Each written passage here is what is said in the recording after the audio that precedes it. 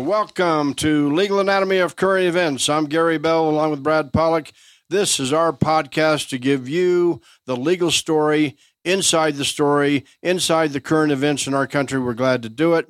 So we're going to give you the legal analysis of the most current events, give you the legal breakdown. And by the way, there's a new case before the Supreme Court. But what do you think if Brad and I told you that you could be acquitted, right, charged, tried, do a jury trial, and acquitted, and still sentenced to jail in this country? What do you think? You want to know the answers to those questions? Well, stay tuned because you got Legal Anatomy of Current Events coming right up next. I pledge allegiance to the flag of the United States of America. It's one small step for man. Ask not what your country can do for you. I shall resign the presidency effective at noon tomorrow. And you can see the two towers, a huge explosion now raining debris on all of us. Title IX, the landmark civil rights law. It marked a watershed moment for women's rights when it passed in 1972. And the Supreme Court has overturned Roe v. Wade. Legal Anatomy of Current Events. Preparing for launch. Legal Anatomy of Current Events. Launch sequence started. T-minus 10. Internal power green to go. LES ready for ignition. T-minus 9. 8. 7. We have ignition. 5. 4. Commit for launch green. 3. 2. 1. We have liftoff. Legal Anatomy of Current Events. All for you. Now on the air. All right. Good morning. Good afternoon, wherever you are in America. Brad Pollock, Gary Bell. We are attorneys out of Denver. This is our Legal Anatomy of Current Events podcast. We try to give you the legal story inside the story. And today in the news, we've got a case from the United States Supreme Court called McClinton versus the United States. McClinton versus the United States. So we're going to bring you up to date on this. And as you know, if you're listening to the top of the show, can you, in this country, go to trial, be charged, go to trial, be acquitted, and still sentenced to jail? So let me give you a little bit of the facts about McClinton versus the United States. The defendant in that case was convicted of robbing a pharmacy. He had a cohort. He had a co-conspirator. He had a co-robber, if you want to call it that. Convicted of robbing a pharmacy. And then when they got home, he and his buddy got into a big fight, right? A big fight about how they're going to divide up the loot that they stole from the pharmacy. And then it was alleged and charged that the defendant, McClinton, shot his buddy and killed him. And so they had a trial. The DA pressed charges, and he was charged with robbing the pharmacy, and he was charged with murder. And Brad, I'll set it up, and then you take it over from here. But he was found guilty on robbing the pharmacy. So he's going to get sentenced to jail for that, but he was acquitted on the murder charge. But do you think he was still sentenced on the murder charge? Well, I don't want to give the secret away, but give it away. It's called acquitted conduct sentencing. You don't have to be found guilty for the charge, but you're still going to get sentenced for the conduct for which you were acquitted. And I'm glad you said it, because I was going to interrupt you if you said that McClinton shot and killed his friend in the dispute, because the jury found him not guilty. Of the murder. So evidently the jury found that he either didn't shoot him, or he didn't kill him, or he didn't do something that would cause his death. But the bottom line is the jury said, no, he didn't do it. We have the phenomenon, and like I said, it's called acquitted conduct sentencing, where judges can take charges for which a defendant has been acquitted and been found not guilty, and still use that as a sentencing enhancer to cause a higher sentence. Now, it's a weird phenomenon, and when we deal with it, we have to understand how these things work, because we to those of you, and I'm one that's going, man, that doesn't seem right. It just doesn't seem right. And I would imagine a lot of people think it doesn't seem right. But what do we do when we see a judge, or how do we take it when we see a judge in court? Somebody pleads guilty, or somebody says, yeah, they did it. It can even be a minor traffic offense or whatever. And the judge looks at the record, the person's record, and they look at their criminal record, and that criminal record may have a number of instances where it talks about arrests. It talks about arrests, but it doesn't talk about convictions at times. Or it may show an arrest, but it won't show there was a follow-up conviction. But the judge gets a belief or an understanding of what type of person is before him or her, because they're saying this person has all these prior arrests. And maybe it says they got convicted. Maybe it doesn't say they got convicted. Maybe it says they were acquitted. But the judge starts believing that that's the type of person they deal with, or that they start judging the character of that person because they were charged. And is that right? Is that correct? Should we have that in our system where a judge is determining enhancers and additional time in jail, or additional time on probation, or additional penalties or additional fines or anything else just based on arrests or charges? Or peripheral information. Let's go back to McClinton versus the United States. We just said they robbed a pharmacy. So he was found guilty of robbing the pharmacy. His friend's dead because they said he shot him and killed him. But the jury acquitted him on the murder charge. So guilty of robbing the pharmacy. But the murder charge came later when they went home and they got in a fight over the loot they took and how they're going to divide it up. And then it was alleged that he shot his friend. But Brad, you just said the word enhancements. That means a longer prison time. So let's give you the exact numbers in the McClinton case, and this will open your eyes.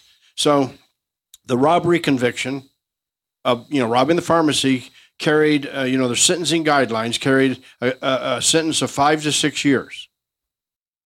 That's the sentencing guideline. But when the judge considered the fact of the judge thought that the defendant, even though he was acquitted, actually did kill his friend, he increased the sentence from 5 years to 19 years in prison. 14 years. Now, this is interesting. It's 14 years for a crime that the jury said you didn't do. Exactly. Or for the jury, and we've got to be careful on that too, because when a jury acquits you, it doesn't necessarily say you didn't do it. The jury is saying the prosecution didn't prove that you did do it, so they can't say you did it. They can't say you didn't do it either. Maybe sometimes jurors can come back and say, well, we've looked at this evidence and we've considered it all, and you didn't do it. But basically, that's not on a verdict form. A verdict form doesn't allow you for the jury to say you didn't do it. The verdict form says, do you find that the person did it? Or do you find them guilty or not guilty? Is they guilty or not guilty? Right. And what not guilty means is their absence of guilt. But does that mean they didn't do it, or does that mean when you get the other instruction that says in order to find defendant X guilty, you must find the following, and they start going through the list of things. And the jury presumably goes back in the jury room and says, okay, was each one of these proved beyond a reasonable doubt? Beyond a reasonable doubt. And if it was proved beyond a reasonable doubt, and each and every element is proved beyond a reasonable doubt, they go over to that other jury verdict form and they say guilty. And if they say, well, one of these wasn't proved beyond a reasonable doubt, they say not guilty. Right. For an example, they might say that the jury verdict instructions might say that the defendant had a gun, that the defendant intentionally pointed the gun at the deceased, that the defendant pulled the trigger, thereby causing the bullet to enter the skull of the deceased, and the deceased and decedent died as a result of the bullet wound. And with the intent to cause serious bodily injury or death. Okay, so they might say, well, one of those elements wasn't proved, so we're going to find not guilty. But you never know why the jury found him not guilty. So let's go back to that, Brad, because now we have just found out in this country, and we're going to get what the Supreme Court thinks about it, and Judge Sotomayor gave her opinion, but we just found out that you can be acquitted on a charge and 14 extra years added to you on the charge which you were found not guilty on. Right. But I want to point out to everybody that when you go to trial in a criminal trial, the prosecution has to prove their case beyond a reasonable doubt. And that means beyond a reasonable doubt. But when the judge sentences you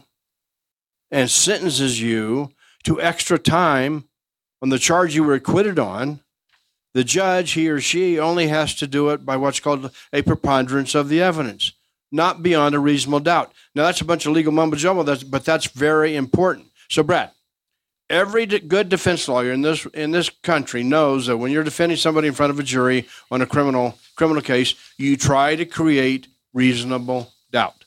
You create reasonable doubt on something, and then you argue to the jury later in the closing argument that there is doubt about this point, X. There's doubt about point number 2. There's doubt about point number 3. And I'm just making this up right now. There's doubt that the defendant was at the scene. There's doubt that he had the gun in his hand. And you can't convict him unless you're convinced beyond a reasonable doubt. And so that's a different burden of proof. Now, when he's acquitted, the judge can use a lesser burden of proof, an easier burden of proof called preponderance of the evidence, and that means it's just more probable or not. It's more believable than not. It's more likely than not. So the judge determined that it was more likely than not beyond a reasonable doubt, more likely than not that he actually did kill him, so he added 14 years. Well, right. And the problem comes up is how far can the judges go in looking at a prior record, and how much of a record can they look at, and how much should we allow them to look at? Now, our Supreme Court, Justice Sotomayor, in her opinion, basically kicked the can down the road and said there's a commission looking at this, and the commission is going to look at it by the end of 2024. And if the commission doesn't do something about this, we may do something about it. I didn't see anything saying one way or the other from the Supreme Court that they agreed with it or didn't agree with it or how the majority felt. It was more or less just, well, we've got a commission looking at it, and so we're not going to take action. Now, what's the concern about that? And what does that tell you, or what are you thinking when you hear that? That's fine and dandy for the other people coming up later on if the commission changes, or if the commission doesn't, well, then the Supreme Court might step in. But during that same time, guess who's spending 19 years in prison on what should have been a 5 to 6 year or 6 to 7 year charge? Instead is getting to spend 19 years in prison. Now, you stop and look and say, had there been no conviction for the robbery and there been no conviction for the murder, then could the judge have sat there and said, I'm just going to do this whole thing, and I think I'm going to go ahead and find you guilty on that murder anyway, and I'm going to give you 19 years?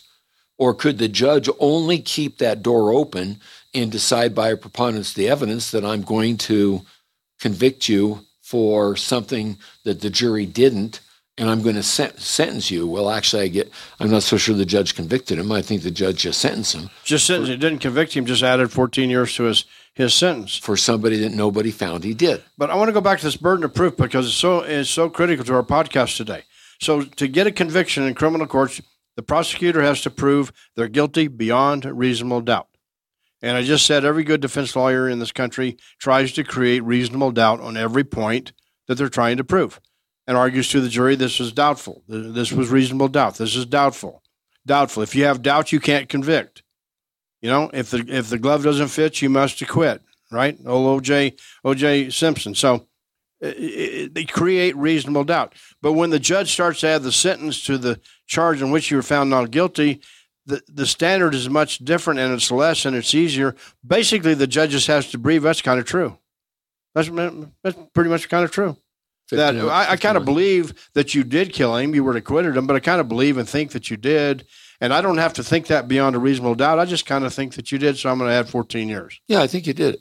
So I think you did it. And, I think the jury's wrong. I can't overturn what the jury did. But even maybe I agree with the jury. Maybe as the judge, I look and I go, I think the jury's right. Beyond a reasonable doubt, I'm not so sure that the DA sustained that burden. But I don't have to meet that burden. But I kind of think you did it. And because I kind of think you did it, I'm going to go ahead and sentence you for it. Because you've given me that linchpin, that anchor that I can grab onto. Meaning being convicted of the robbing the pharmacy. Yes, because you convicted of robbing the pharmacy. And because I now have that, it allows me to get you for what maybe you didn't prove beyond a reasonable doubt, but it was proved pretty much so. So I'm going to go ahead and sentence you for it anyway. Exactly. And what does that do to our system of justice? What do we think should be done on some of that? But then I go back, for any of you who are sitting there going, that's not fair, that's ridiculous.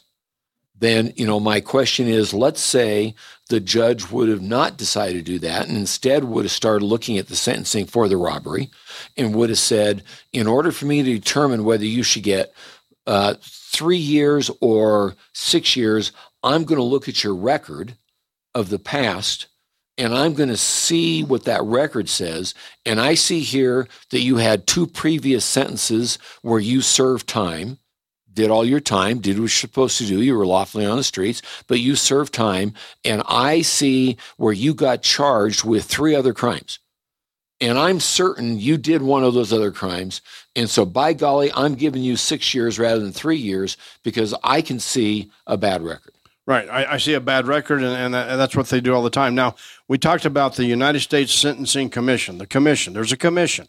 There's a body, an agency, right? It's an independent group within the United States judiciary. It was created in 1984. And so they established sentencing guidelines because the reason they did this is because they were having so many inconsistent sentences. You might be convicted of armed robbery in Georgia, or a federal statute in Georgia, and you were given a 20-year sentence, and the same crime in California, maybe a 4-year sentence. So they established this commission to give uniform rules and sentencing guidelines for crimes. So that's what Justice Sotomayor said. And they took this case and went up to the Supreme Court, and they decided not to decide it. They denied it.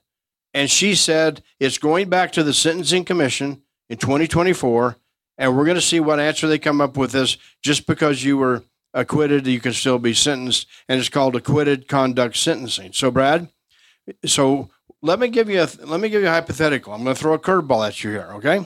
So McDonald was convicted, and then he had an extra 14 years attacked onto his sentence because the judge kind of thought, not beyond a reasonable doubt, but just kind of thought he was guilty of the murder. And so he tacked on an extra 14 years. Now, what if the United States Sentencing Commission meets in 2024 and says no more acquitted conduct sentencing? We abolish it. You can't use it anymore, judges, just because they were convicted on one count and acquitted on another count. You can't use the conviction on one count to enhance the penalty or the jail time on the acquitted count. What if the commission says no more? What happens to McDonald? He's in jail for 19 years. Clinton. I'm sorry, Clinton. Well, I don't know if it's going to make a difference to McClinton because I'm not so sure it's going to be retroactive. I'm not either. And so what you're going to do is you're going to find the USSC, United States Sentencing Commission. You're going to find them saying, here's what goes on for you judges in the future. But guess what? For you judges, for everything that's in the past, for all of you who are serving time, extra time, and I would venture to guess it's hundreds, if not thousands, that are serving extra time because of a judge's belief that they did something for which they were not convicted, but added on time because the judge believed they did it. I would say that's probably in the thousands. None of them are going to get out of jail. None were going to get a review of their sentencing guidelines or their sentencing. Well, I know that if you're a defense attorney for the one that got the extra 14 years, you're going to be filing motions, and who knows what the court's going to do, but you're going to be filing motions and motions and motions. And for those of you who are old enough to remember Watergate, that's what John Dean's lawyer did. He kept filing motion and motion to have him released. Finally, the judge said, okay, I'm going to have you released. You served 3 years, and so, John Dean, you're going to get out of jail and pretty much right away. So I think the motions are going to be filed, but whether or not if the rule is changed by the United States Sentencing Commission, whether or not that can be retroactive is a whole another legal consideration.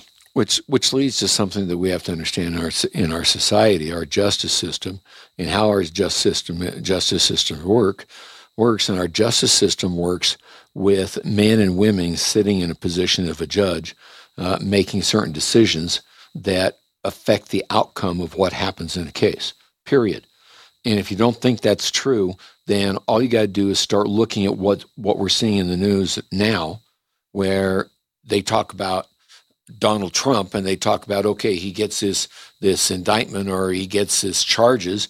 And what's one of the first things they talk about on the news? One of the first questions they ask, who's the judge? Who's the judge? And is this a judge that is going to be lenient? And is this a judge who's not going to? Well, if you think it's all law and you think it's just simply law and it's jury and it's a decision made according to sentencing guidelines, then you wouldn't care who the judge is. But the judge is the one who's deciding whether or not evidence comes in or out. The judge is the one who's deciding when things happen and when they don't happen.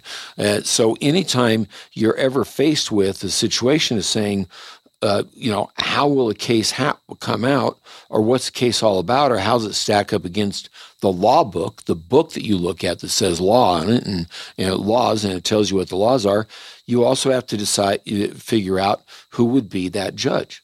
Right, but back to this acquitted conduct sentencing. The people that want to keep it, their position is basically you were convicted of one crime, and the two crimes or three crimes or four crimes are kind of related, and so we're going to let the judge decide whether or not you get punished for the one that you were acquitted on. And by the way, they say it's no big deal anyway because every judge gets a pre-sentencing report before sentencing. There's an investigation done, right? There's usually an investigation done, and the report is given, the investigation is given to the judge. And like Brad said earlier, in this investigation report, it might say that you were arrested 12 times, never convicted. And if you're the judge, you might say, well, where there's smoke, there's fire. Hello. Arrested 12 times, no conviction, but this time you got convicted. So I'm going to use that. So that's their argument that you should keep this acquitted conduct sentencing. And it's an interesting topic. It's an interesting conduct, and I understand the desire for somewhat uniform sentencing. I understand the desire for that to be addressed. You can have the same crime committed in two different states, and for one, it carries a 2 or 3 year sentence. For others, it carries a 20-year sentence. No possibility of parole, or maybe a possibility of parole. I understand all that, and on the other hand, you stop and you say, well, wait a minute, shouldn't judges be trying to look at the character of the person who committed the crime? So if you get a person who's committed a crime that shows an outstanding background, outstanding character, outstanding history, never been in trouble before, been on this earth for, let's say, 40 years, got caught up into one thing and did something and is now being sentenced for one thing and one thing only, or maybe there's some other ones, and the judge goes, I'm going to give you the benefit of the doubt and think that I want you out in 4 or 5 years. I'll give you a lesser sentence, or maybe if I give you a 5-year sentence, you'll be out in 2 years or 3 years, depending on what goes on with good time. Versus a judge who looks and goes, look at this rap sheet. This rap sheet is so long. I can't be letting you out that soon. And so that companion case that was going on, or that companion charge, not companion case, but companion charge, I'm going to find you guilty on it.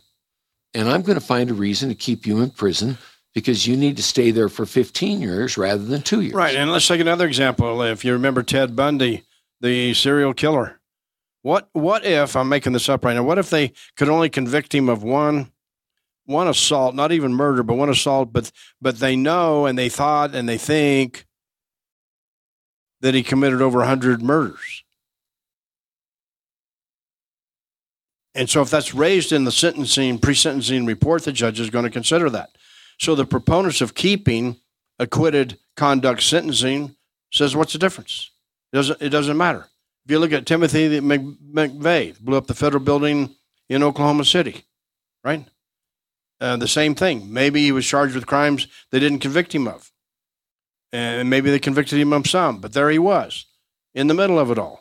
So that's what we're talking about on sentencing guidelines. That's what we're talking about, acquitted conduct sentencing. I'll bet you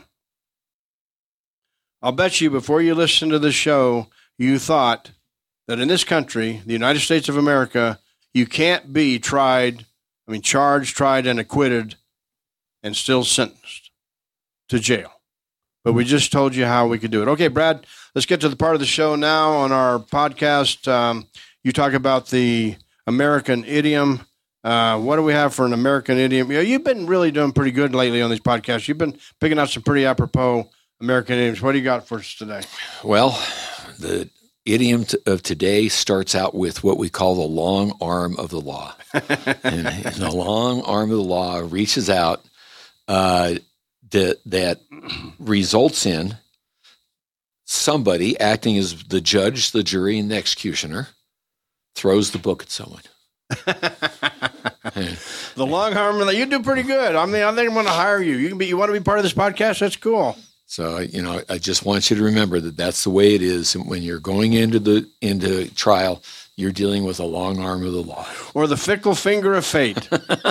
No, we'll call it the legal fickle finger of fate. Legal finger of fate. I didn't find that idiom, but I'm sure there's one out there. You say that. That's hard to say. The legal fickle finger of fate.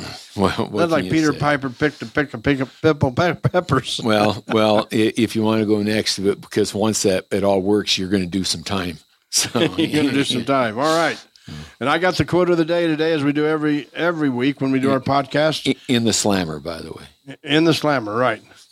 Okay, so this quote comes, well, it kind of applies to what we're talking about today also. It comes from Joe Tissio, and the quote is, "Every choice you make is creating your future. Choose wisely." So I guess if you're McClinton, every choice you made was to rob the pharmacy. You shouldn't have made that choice. You found guilty in robbing the pharmacy. Every choice you make is creating your future. Choose wisely. Okay. Gary Bell, Brad Pollock, our law firm is Bell & Pollock. We're out of Denver, Colorado. We have offices in Denver and beautiful Steamboat Springs in northwestern Colorado. We bring you this legal anatomy of current events every week to give you an update, and we give you the legal story inside the story of our current events. We've covered a lot of interesting subjects. We love doing this. You can reach us anytime you want at info@legalanatomy.net. info@legalanatomy.net. Gary Bell, Brad Pollock, our pleasure. We will see you next week.